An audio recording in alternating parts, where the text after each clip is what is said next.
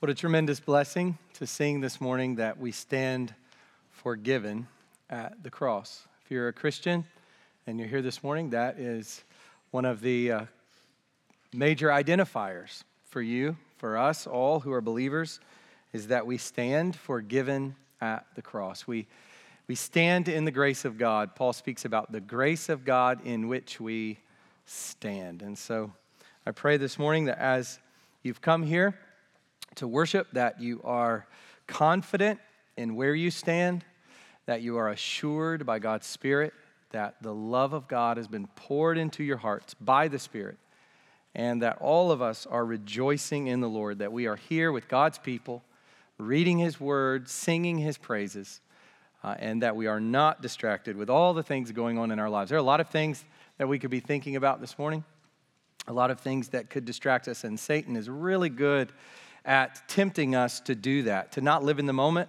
that God's placed us in providentially, to be out there somewhere else in our minds. And so let's come together mentally. We're here together physically, but let's come together mentally as we continue in this worship service.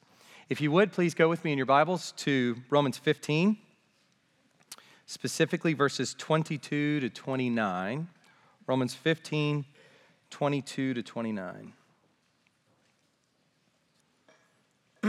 We are looking at the final reflections and greetings of the Apostle Paul to the Christians in Rome. He's written this letter to the believers there in Rome, entitled Romans, and he's now come to the end of his letter, and he's concluding it with some final reflections and some greetings. We finished recently the last instruction section of this book.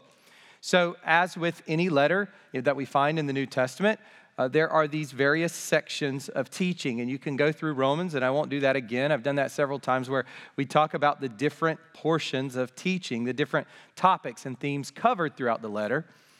And in the last portion, which runs from 14:1 to 15:13, we get Paul's instruction on unity, on the weak and the strong, the weak in faith, the strong in faith. One group tempted to despise the other, one group tempted to judge the other. And Paul has finished that in chapter 15, verse 13. And that really is the end of his letter from an instruction standpoint. The rest of it, the rest of 15 and all of 16 is devoted to these final reflections and greetings, these closing remarks. Last week, we talked about Paul's ministry. That was the focus of the passage last week, Paul's ministry, which ran from 15, verses 14 to 21. His priestly service as the apostle to the Gentiles. And I spoke with someone after the service last Sunday, and they said, I've never really thought of Paul coming at his work as a priest, that he's out there proclaiming the gospel around the Greek-speaking world, and the Gentiles are coming to faith in Christ, and Paul is gathering up the Gentiles, as it were, and offering them back to God as a sacrifice of praise, that the Gentiles themselves gathered at that time are being offered by the apostle to the Gentiles as a priest to the Lord. What a beautiful picture. And it brings to mind all of those images of sacrifice in the Old Testament. And of course, obviously, it brings to mind the fact that Jesus Christ, the high priest, went into the Holy of Holies and offered himself as the one sacrifice for sin. But there's this priestly language, and Paul sees his preaching to the Gentiles very much in that way.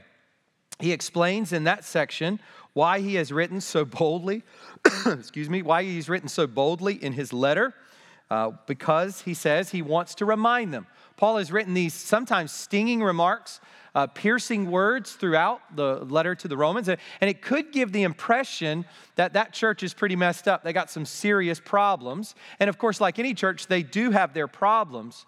But Paul says that the reason he has written in the way that he has so boldly is so that he might remind them, and because he is carrying out his calling and commission as the apostle to the Gentiles.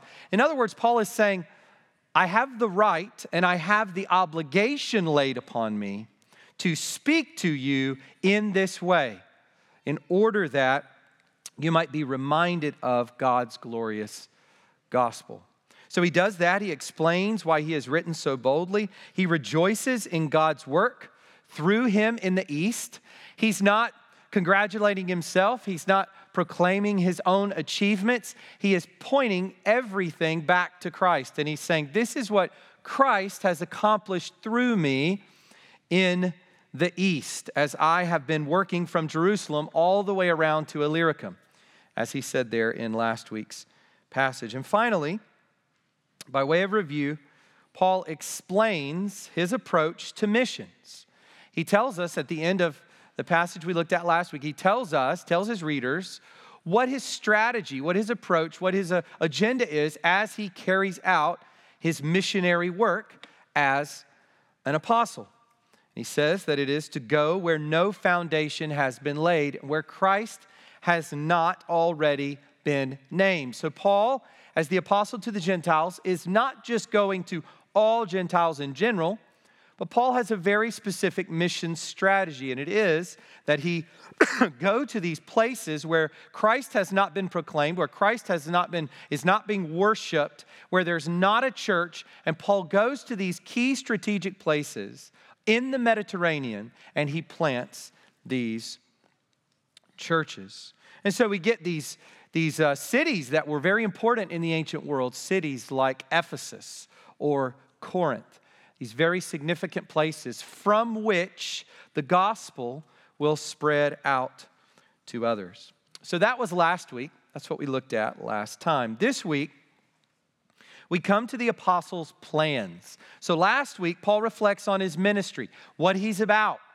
And this week, we're going to look at his plans, and specifically his travel plans. Paul is leaning into the future as we come in to our text for today. He's leaning into what's next. He's opened up his heart about what it is he is about as an apostle, and now he wants to explain to the Romans where he's headed, what he's going to be doing, what is his travel itinerary in the coming days, weeks, months, and years.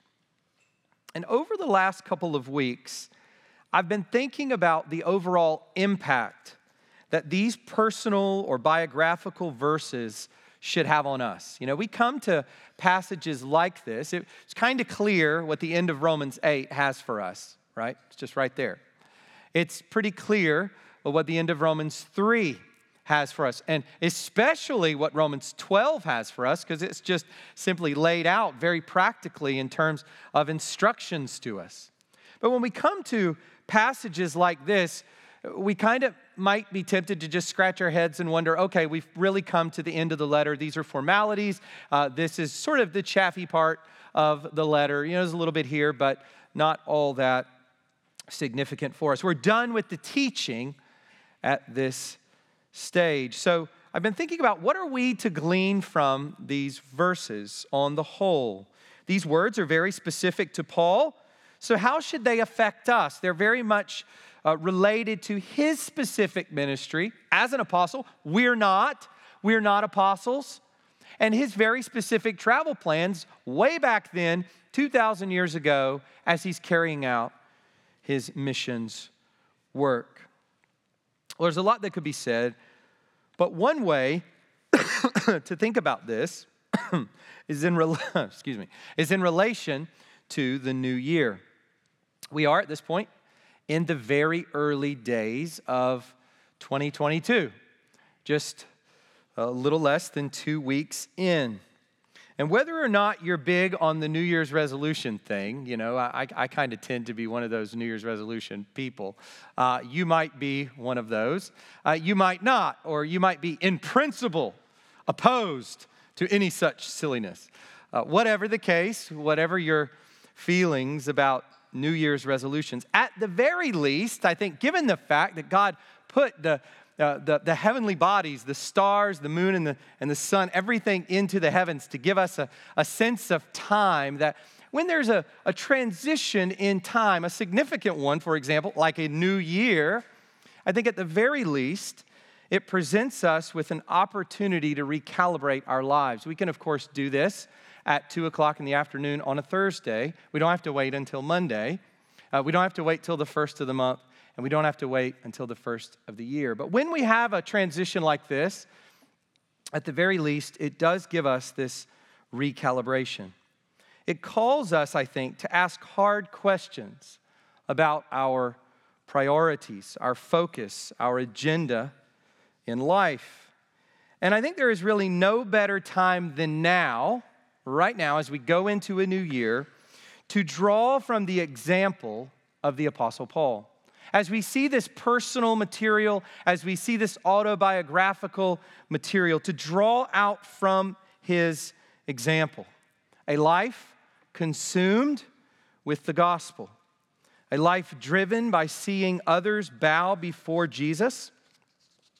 A life devoted to God's will and God's work, to the spiritual good of other people. You know, maybe when you think of the new year, you think of all your little individual devotional goals, all your little personal Bible reading plans, and all the things you're going to do for yourself, all the things we're going to do to enhance my life, to grow my spiritual life.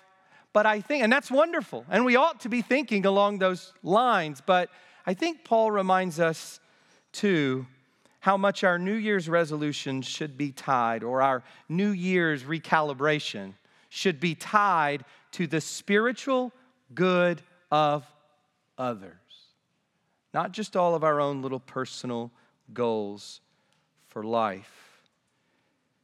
Paul, his example, calls us to a life that does what Jesus calls for in Matthew 6, verse 33, where he says, "Seek first the kingdom of God and his righteousness." Paul is a premier example.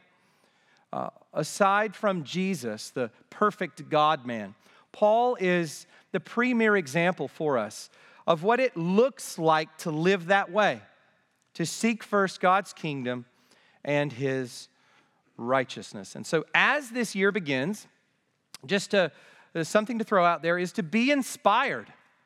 Be inspired by the example of the apostle to the Gentiles. Don't let this seemingly chaffy material at the end of a letter, this seemingly formal set of words, don't let this pass you by missing this premier example. Another way to say this is listen to the apostle as he charges his readers in 1 Corinthians 11, verse 1, "Be imitators of me as I am of Christ." You say, well, should we really be going to the Bible looking for examples? Yes! Don't throw the baby out with the bathwater. God has given us examples in Scripture. The Bible is not about moral examples. It's not about heroes of the faith. The Bible's about Christ. But in His grace, Christ has given us many examples within Scripture that are worthy of our imitation. And as Paul says, he himself is one of those examples. Be imitators of me as I am of Christ. Reading these sections at the end of Romans is like reading a great Christian biography in condensed form, or an autobiography in condensed form. So here's my plea. Let these verses pour into you and cultivate a kingdom-oriented way of life as you go out into this new year. As you charge into 2022, whether you are a resolution-oriented person or not, let Paul's example that we've looked at over these last couple of weeks, and that we'll see continuing even into the greetings, let that guide you and fill your heart with a kingdom-oriented way of life. So if you would at this time, go ahead and stand with me for reading God's word. Our text for today is Romans 15, verses 22 to 29. But I'm going to take you back to chapter 1. And here's what we're going to do. We're going to read chapter 1, verses 8 to 15, which is linked up with this closing greeting material. So chapter 1, verses 8 to 15. Then we're going to go to chapter 15 and read verse 14 all the way to verse 29.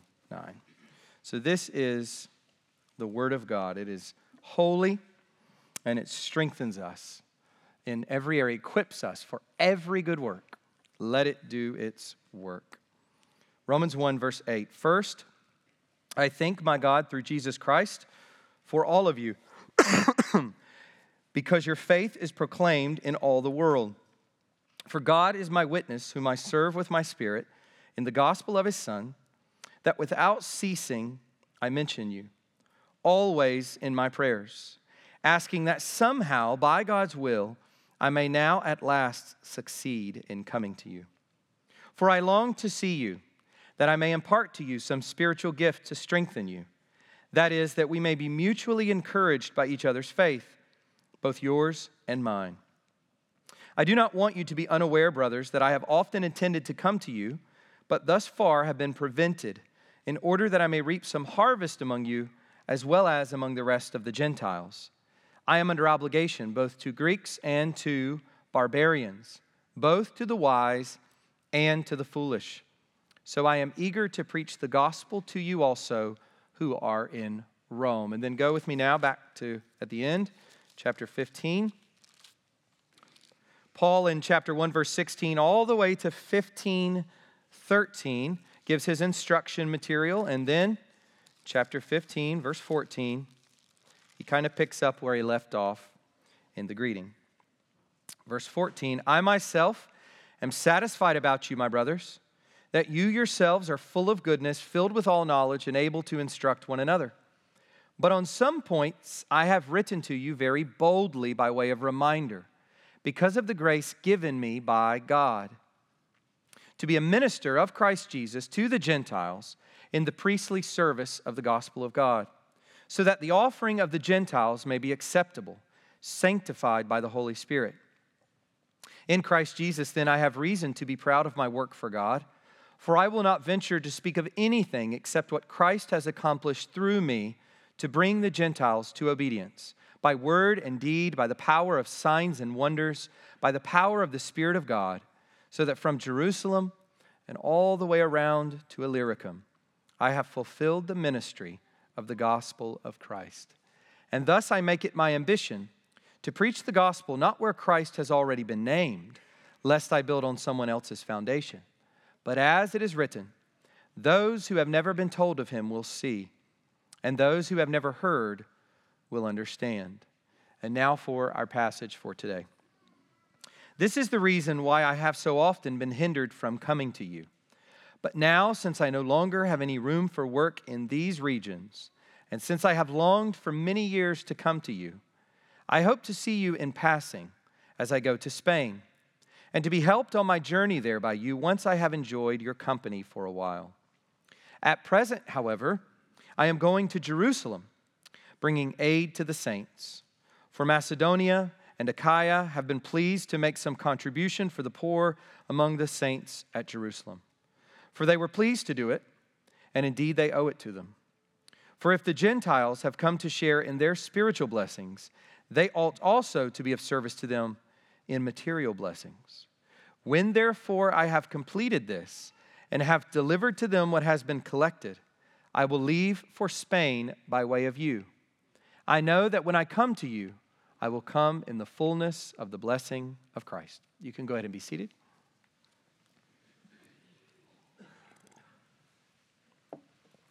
Let's go to the Lord in prayer and ask for his help, that he would illuminate his word, that he would use this time productively, fruitfully in our lives, and that we would be convicted of our sins, that we would be encouraged in the gospel, and that we would have laid before us an example to imitate as we see this material from Paul. Let's pray. Father, we thank you for time like this in your word. We thank you for time like this to gather and sing your praises and celebrate the Lord's Supper and pray to you corporately.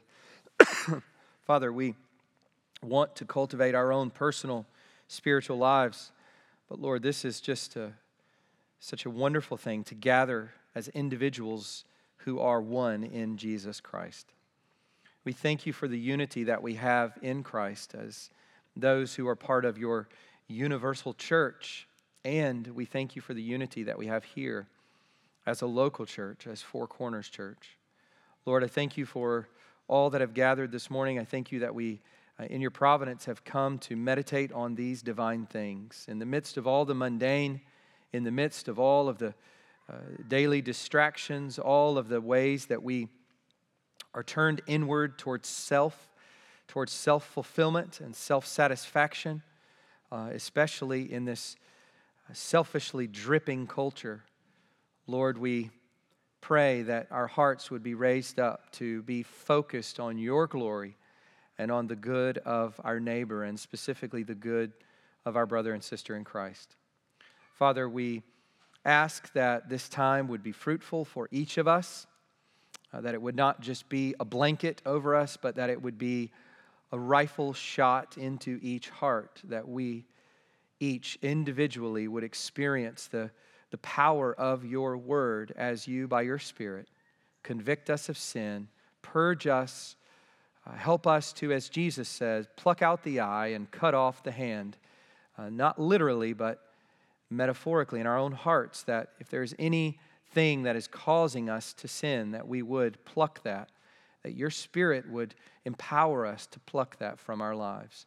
Father, we pray that we would be encouraged and assured this morning as Christians in our identity in Jesus, that we would be spurred on by the example of Paul and what he has written here to live this year for your glory and the good of our neighbor. Father, we ask that the preaching would be clear and the listening would be intentional, and that all of us would be edified through this time of instruction. We pray that in Jesus' name. Amen. So this section of verses focused on Paul's future travel plans, giving us his itinerary, can be broken into two parts, two major parts to this whole. And I haven't listed the verses because I'm going to kind of be jumping around a little bit within the passage, and you'll see what I mean in a moment. But here they are, and these are the 2 points for today, these 2 parts of Paul's itinerary, these 2 trips that he refers to here. First is the mission to Spain, and second is the money for Jerusalem. That's what occupies his attention. So you notice there's nothing about Rome, and that is because Rome is at the center. Rome is at the center of his discussion. As he's writing to the Romans, he is telling the Romans what he's going to do, i.e., the mission to Spain and the money for Jerusalem, and how that relates to them, how that will affect them. What is the relation of Paul's itinerary to these believers in Rome? So let's look first at the mission to Spain. The mission to Spain. And for that, we're going to look at verses 22 to 24, and we'll also look at 28 to 29. So this is the reason why I have so often been hindered from coming to you. But now, since I no longer have any room for work in these regions, and since I have longed for many years to come to you, I hope to see you in passing as I go to Spain, and to be helped on my journey there by you once I have enjoyed your company for a while. We'll stop there. Paul goes on after that to discuss his plans for Jerusalem, and then he picks back up in verse 28. So let's go to 28. When therefore I have completed this and have delivered to them, those in Jerusalem, what has been collected, I will leave for Spain by way of you. I know that when I come to you, I will come in the fullness of the blessing of Christ. So we see that Spain kind of brackets this entire passage. At the beginning, he mentions Spain, verses 22 to 24, and then in 28 to 29, he mentions Spain again. Spain. That's where Paul's eyes are set. The Iberian Peninsula, the western end of the Mediterranean Sea. If you look at a map of the Mediterranean Sea, you have going west all the way up to Spain, and then the Straits of Gibraltar right there, separating Spain from Morocco. You go right through there, but that's the Mediterranean Sea. And Paul is talking about this peninsula that comes down at the western end of the Mediterranean Sea, what the ancients called the ends of the earth. And of course, you can understand that living within the Greco-Roman world, We're the center, really, of the world at this time. Now we know that there is much going on in the East and elsewhere. Of course, there are peoples all over the world. But for the people living in the world into which Jesus comes, there on the eastern side of the Mediterranean in Palestine, and Paul and the apostles, the world which they are writing in, the world that is known at that time around, is this Mediterranean world. And so Spain would have been considered the ends of the earth, the ends of all of that. Paul desires to bring the gospel to the people of Spain so that those Gentiles would also obey Christ. Remember what he says in chapter 1, verse 5. At the very beginning of the letter, he says that he has received grace. God has given him grace and apostleship to bring about the obedience of faith for the sake of his name among all the nations. So what is Paul about? Paul is about exalting Christ. He's about Christ's name being exalted and believed upon. And he is about this happening as individual Gentiles from all nations bow their faces, bend their knees to Christ. The obedience of faith for the sake of his name among all the nations. Well, that includes Spain, the furthest west. Remember last week where Paul laid out his missions approach or his agenda or strategy. Drawn from Old Testament prophecy, Paul explains that his approach is to bring the gospel to the unreached, as I said at the very beginning. He's bringing the gospel where no one has laid a gospel foundation, where the gospel of Christ has not been proclaimed and Christ has not been named. And just as he has done this in the east, from Jerusalem all the way around to Illyricum, north of Greece, east of Italy, so from Jerusalem all the way up, Asia Minor, going across to Greece, Macedonia, and Achaia, all throughout that area, and even into Illyricum, north of Macedonia, Paul has delivered this gospel. And now, likewise, he wants to go to the west. What he has done in the eastern Mediterranean, he now wants to do in the western Mediterranean. So that's where Paul's eyes are set. That is his focus, on bringing the gospel to Spain. And we really would not expect anything less from Paul. He's looking to the next mission. But what does this have to do with the Romans? His desire to go to Spain, is he just informing them what he's about?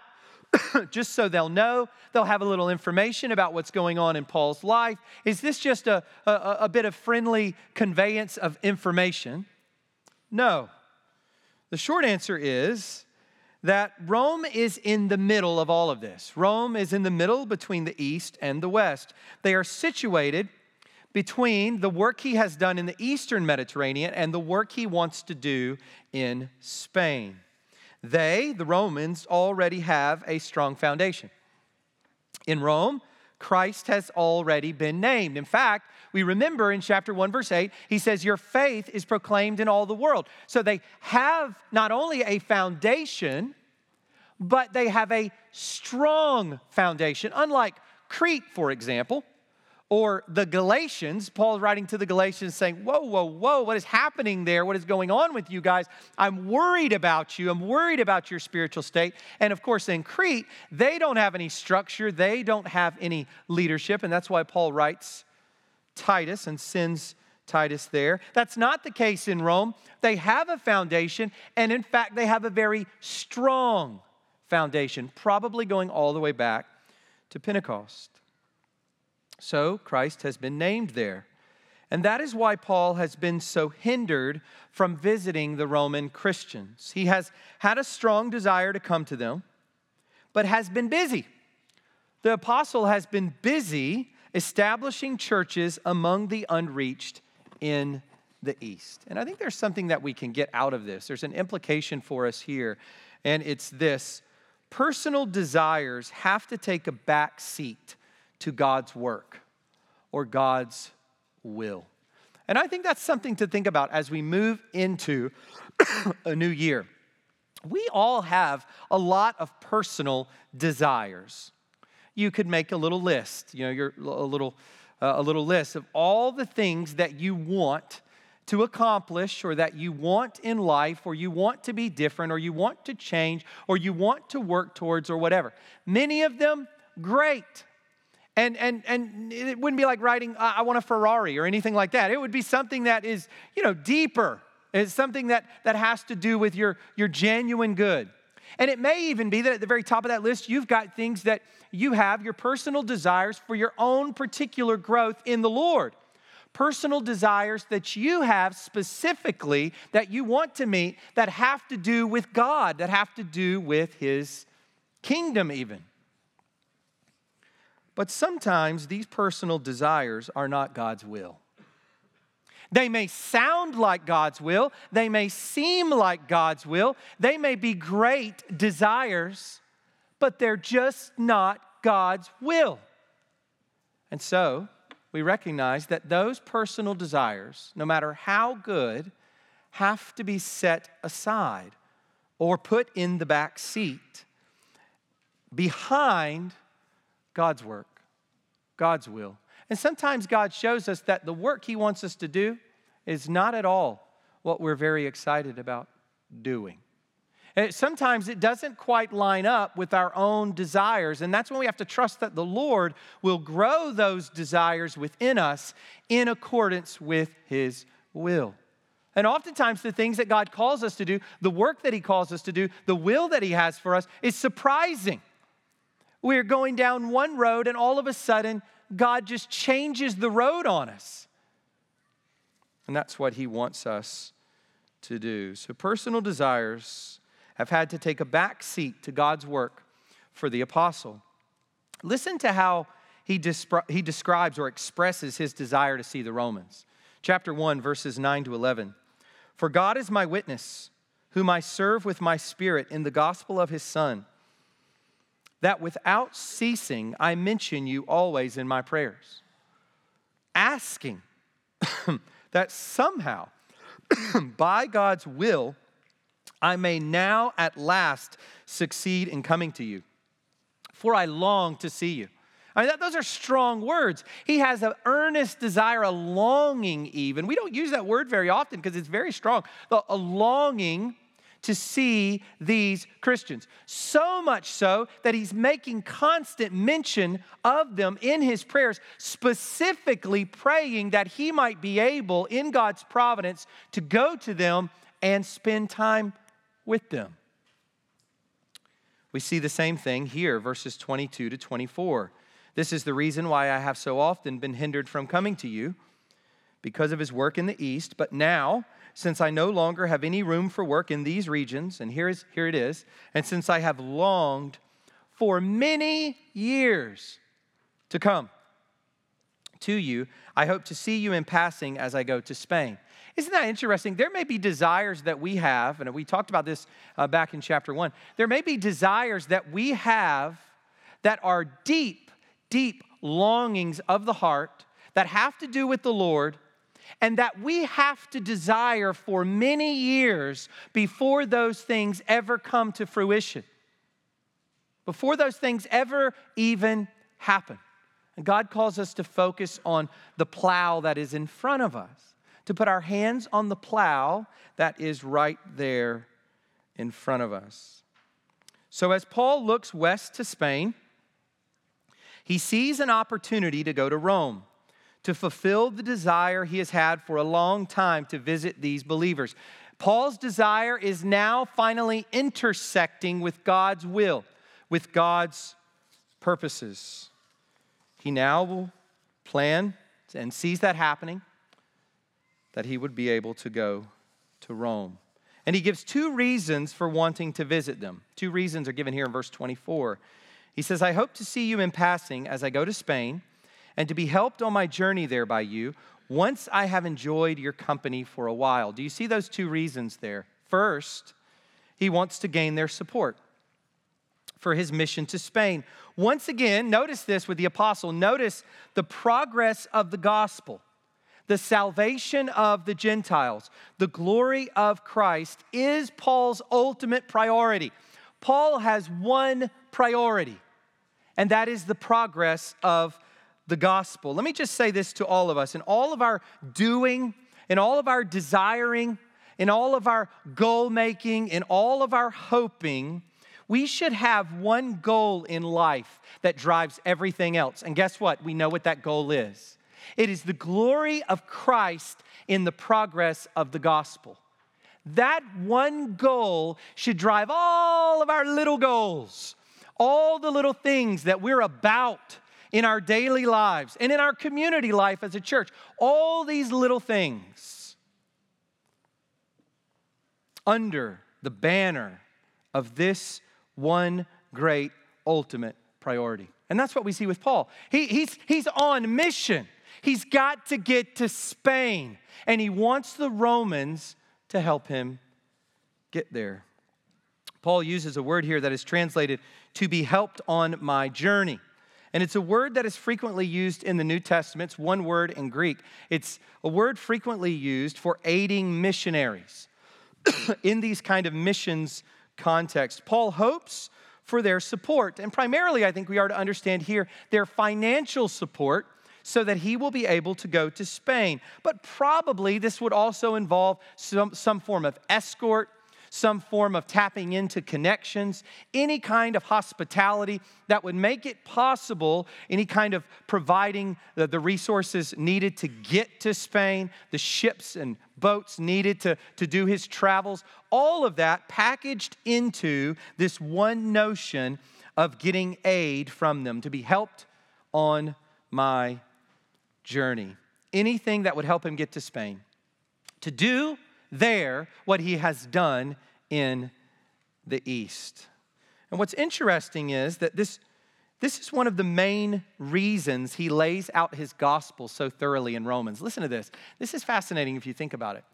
We today pick up Romans and we go, man, what an amazing letter. This is so packed. Look at the effect it's had on church history. And we can tend to see it as this just dangling treatise, this dangling bit of systematic theology, maybe, this great work of doctrine, just to be studied out there in midair.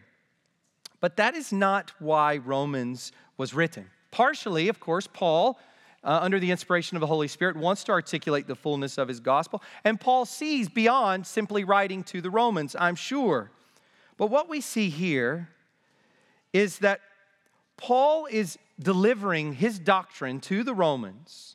He's expressing what it is that he teaches so that he might gain the support of the Romans for mission. He wants to lay out as clearly as possible, as robustly as possible, the gospel that he teaches and preaches, in order that by being so clear and so robust and so transparent, he might put on the table what it is he is going to be preaching in Spain, so that the Romans collectively would get behind that mission. All of Romans is leaning towards mission. Let me say that again. All of this letter, filled with juicy doctrine, meaty truths, is leaning towards missions. Let me just say this to us as a church. To sit here and absorb truth without leaning towards mission is to not function as a Christian church. A Christian church is not just a little silo. It's not just a little filling place where we come and we just absorb and absorb and absorb. It's not a place where we just come and spend time with one another. It's a place where we come to be filled with God's truth and to experience that unity in God's truth in order that we might be a part of this mission. This great mission, it must always be leaning towards the glory of Christ through the obedience of faith among all the nations. That is what a Christian church must be about. That is what Four Corners Church must be about. So we see that first, he wants to gain their support for his mission to Spain. But second, in addition to getting mission support, Paul genuinely wants to spend time with these believers. He genuinely wants to be with them. He doesn't just want to drop in to Rome, get some cash, and get to Spain. That's his ultimate goal. That's his priority because the gospel drives him. He is the apostle to the Gentiles. That's what he must do. That's his highest desire. But within that, couched within that, is this genuine desire to see and know and be with these believers in Rome. To see them in passing in order to enjoy their company for a while, as he says in verse 24. To come in the fullness of the blessing of Christ, as he says in verse 29. Chapter 1, verses 11 and 12. For I long to see you, that I may impart to you some spiritual gift to strengthen you. That is, that we may be mutually encouraged by each other's faith, both yours and mine. Paul has many friends there. Friends, people he just knows well and likes. His friends. And we see this from chapter 16. We get a sense. Paul has many friends there in Rome, but his desires are not merely social. He's not just interested in going there to see his buds. He's not just interested in getting there to see his friends.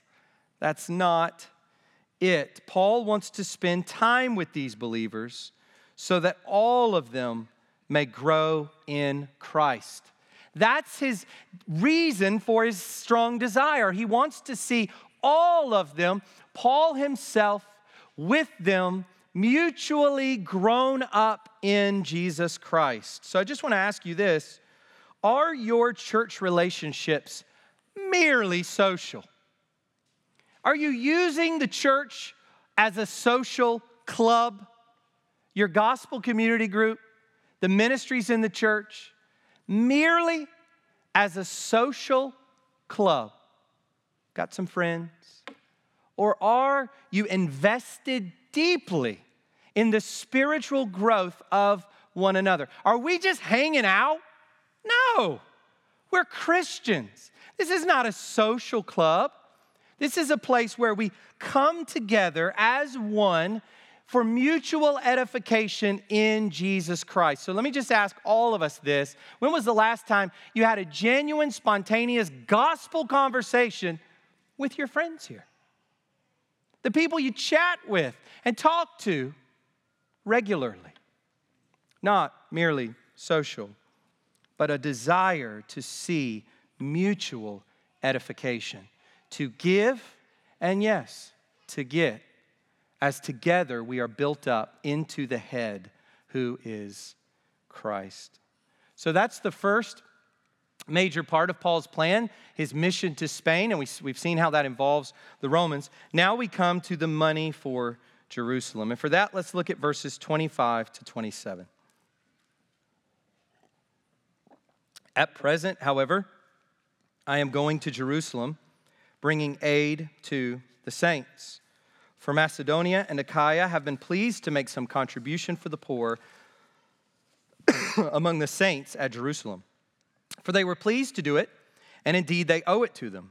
For if the Gentiles have come to share in their spiritual blessings, they ought also to be of service to them in material blessings. One of the things that's really striking about these verses is how Paul brings together the spiritual with the physical. Do you notice that? Paul's concern for the spiritual tied together with the physical. You would think that Paul was only focused on preaching the gospel. Based on everything we've just said, based on everything we've read in Romans, that Paul would just say, no encumbrances. Gospel, preaching the gospel, proclaiming the gospel. Anything else you would think would be a distraction for Paul. But here we see that one of Paul's primary preoccupations, particularly on his third missionary journey, was this collection of money. This collection of money for the impoverished Jewish Christians in Jerusalem. That is one of Paul's great aims. That is one of Paul's great missions. And in fact, think about this. Paul's going to turn around as he's writing from Corinth. He's going to turn around. All he has to do is just hop over a little ways and go to Rome, and then he could go right on to Spain. That's not what Paul's going to do. He's going to turn around, and he's going to go all the way back to Jerusalem in order to do this thing, and then turn around and come all the way from Jerusalem in a time when going by ship is very dangerous. Paul had a shipwreck. We know that. It's very dangerous. He's going to turn around, and he's going to get on a ship, and he's going to go all the way across the Mediterranean to Rome in order to get to Spain. That's how important this was to the apostle. Gospel proclamation is tied together with care for the physical needs of God's people.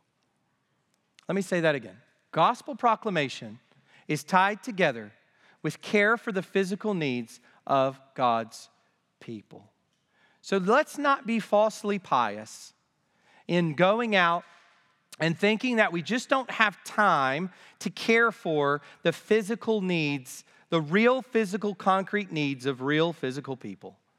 We see here that is joined together with gospel proclamation and gospel living. We see that in James chapter 2, verses 15 to 16. If a brother or sister is poorly clothed and lacking in daily food, and one of you says to them, "Go in peace, be warmed and filled," without giving them the things needed for the body, what good is that?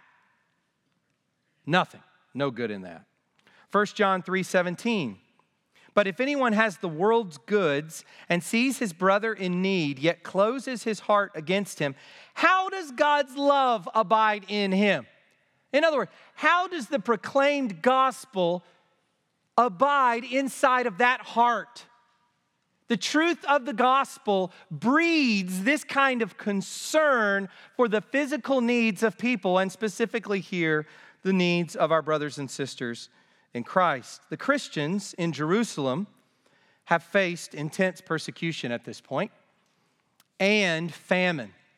And probably the interrelationship of these two things, persecution and famine, have left them quite impoverished. In Acts chapter 11, verses 28 to 29, we read that a prophet named Agabus stood up and foretold by the Spirit that there would be a great famine over all the world. This took place in the days of Claudius. So the disciples determined, everyone according to his ability, to send relief to the brothers living in Judea. Judea in particular is going through a famine. And there is great physical need among the brothers and sisters in Christ in Palestine. So while preaching the gospel, Paul has been busy collecting money. He's preaching. He's raising up leaders. He's discipling as he is preaching and as he's ministering in these churches. But also, he is collecting money to be sent back to the saints in Jerusalem. And as he describes it here, he has carried out this collection primarily among the Christians in Greece, Macedonia in northern Greece, and Achaia in the south. And this would include the Philippians, the Thessalonians, and the Corinthians, and others as well. But here we see these two specific regions singled out, Macedonia and Achaia. Among these believers, Paul has been gathering money to send back to the Jerusalem saints. And we read about this in a couple places. Let me just read a few passages to you. 1 Corinthians 16, verses 1 to 4. Now concerning the collection for the saints, as I directed the churches of Galatia, so you also are to do. On the first day of every week, each of you is to put something aside and store it up, as he may prosper, so that there will be no collecting when I come. And when I arrive, I will send those whom you accredit by letter to carry your gift to Jerusalem. If it seems advisable that I should go also, they will accompany me. So we see Paul referring there to this collection. And then in 2 Corinthians chapters 8 and 9, Paul also describes it. So let me read to you from chapter 8, verses 2 to 4, where Paul encourages the Corinthians by the example of the Macedonians. So there, Paul is going to say, look at what the Macedonians have done. Now, let me just encourage you and spur you on, Corinthians, to do likewise. This is what he says. For in a severe test of affliction, their abundance, speaking of the Macedonians, their abundance of joy and their extreme poverty have overflowed in a wealth of generosity on their part. For they gave according to their means, as I can testify, and beyond their means of their own accord, begging us earnestly for the favor of taking part in the relief of the saints. In other words, he tells the Corinthians that the Macedonians were practically begging Paul that they might give out of their own lack of resources, that they might give out of their own affliction in order to relieve the affliction of those in Jerusalem. But here's what's really interesting. You wonder, what's Paul doing here? As the Jewish apostle to the Gentiles, Paul is doing something that very much furthers his mission. So we're not to just understand here simple charity. We're not to just understand here simple giving, simple benevolence. Paul is not only caring for the poor. Notice what he's doing. Paul, in this work of collecting for the saints in Jerusalem, is binding together Jews and Gentiles. So you see that? Isn't that beautiful? Isn't that beautiful what he's doing? So this collection for the saints in Jerusalem is not just a nice thing to do to help out fellow Christians, which is in and of itself valuable, and we just talked about that, but it goes deeper than that. It goes deeper in this way. Paul, as the apostle to the Gentiles, wants to do what he has written about so much in this very letter to the Romans. He wants to bind together these peoples, Jews and Gentiles. Verse 27, for they were pleased to do it, he says to the Romans, the Macedonians and Achaeans, they were pleased to do it, and indeed they owe it to them. Paul is saying that these Greek-speaking Christians owe it to the Jewish believers in Palestine to help them out in their time of need. And then he explains why. For if the Gentiles have come to share in their spiritual blessings, they ought also to be of service to them in material blessings. Paul wants to do two things here. He wants the Jews to recognize the inclusion of the Gentiles. And of course, as the Jews, they're suffering under the weight of famine, as they are receiving all of this money in the name of Messiah Jesus from these Greeks, people living in Corinth, people living in Philippi, so distant from Jerusalem. As these Jews are receiving this, their minds can't help but to be drawn to Gentile inclusion. Gentiles being included in the people of God. And in that way, Jewish arrogance and Jewish ethnocentric thinking is going to go out the window. That's Paul's intention there for them. But in the same way, we see Paul wanting the Gentiles to humbly understand their indebtedness to the Jewish people as the natural olive tree. So remember chapter 11, verse 17, that Gentiles are a wild olive shoot grafted in and now sharing in the nourishing root of the olive tree, that the Jews who've been broken off are the natural branches broken off of the natural olive tree, but that God in his grace, sheer mercy, has reached out to the Gentiles and grafted the Gentiles into the natural olive tree as he has broken off those natural branches.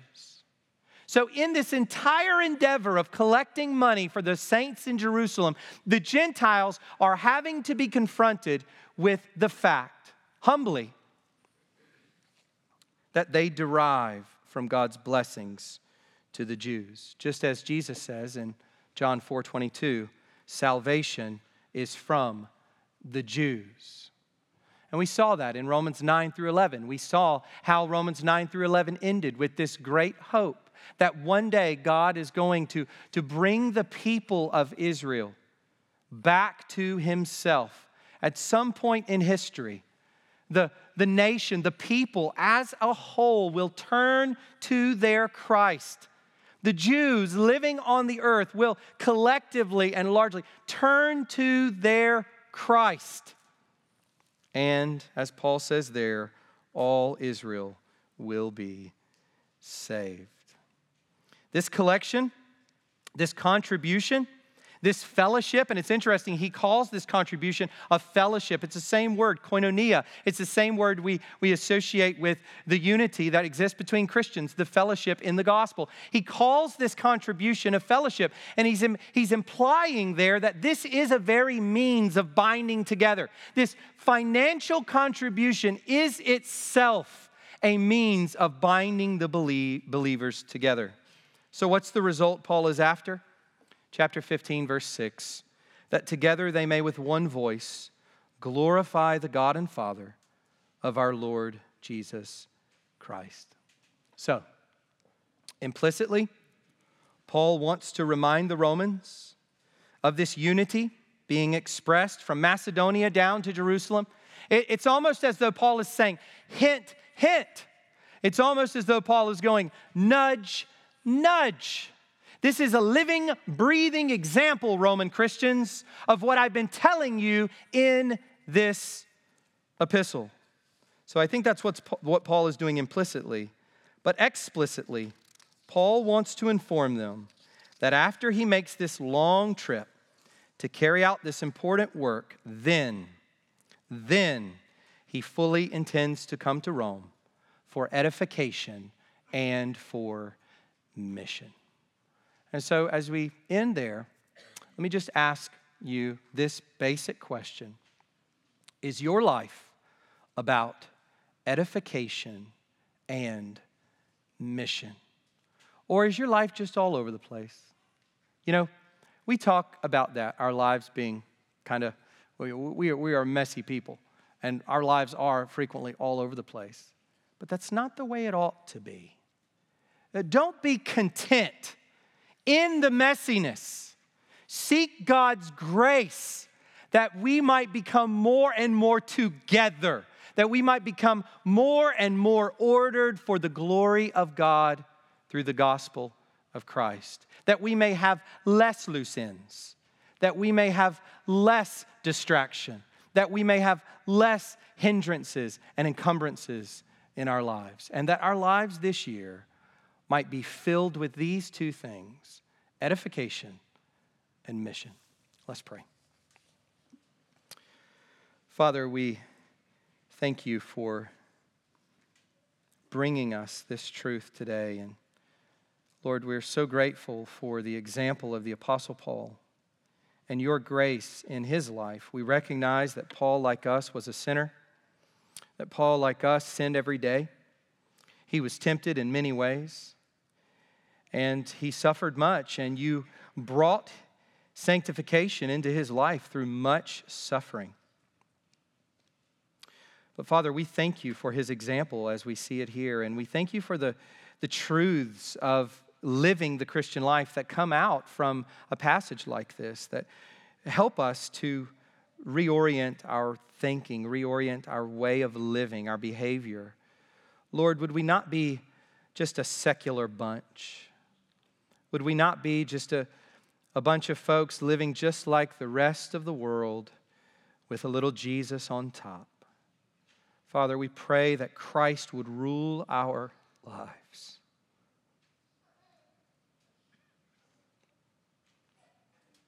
Entirely. That he and his glory, through the salvation of real people, would be our one great aim.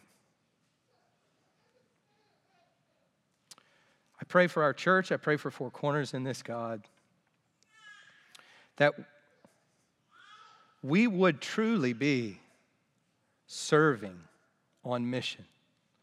We pray that this year you would help us as a church to begin to reach out more intentionally and more substantively in what we are doing with the truth that you are giving us through your word. And Father, that we would desire to see people come to obey King Jesus. People who now are in utter rebellion against the king, hating his rule, would bow and bend the knee to Christ and confess that this Jesus Christ is Lord, to your glory forever and ever. We pray that you would help us, Lord. We thank you for being with us by your Spirit. In Jesus' name we pray. Amen.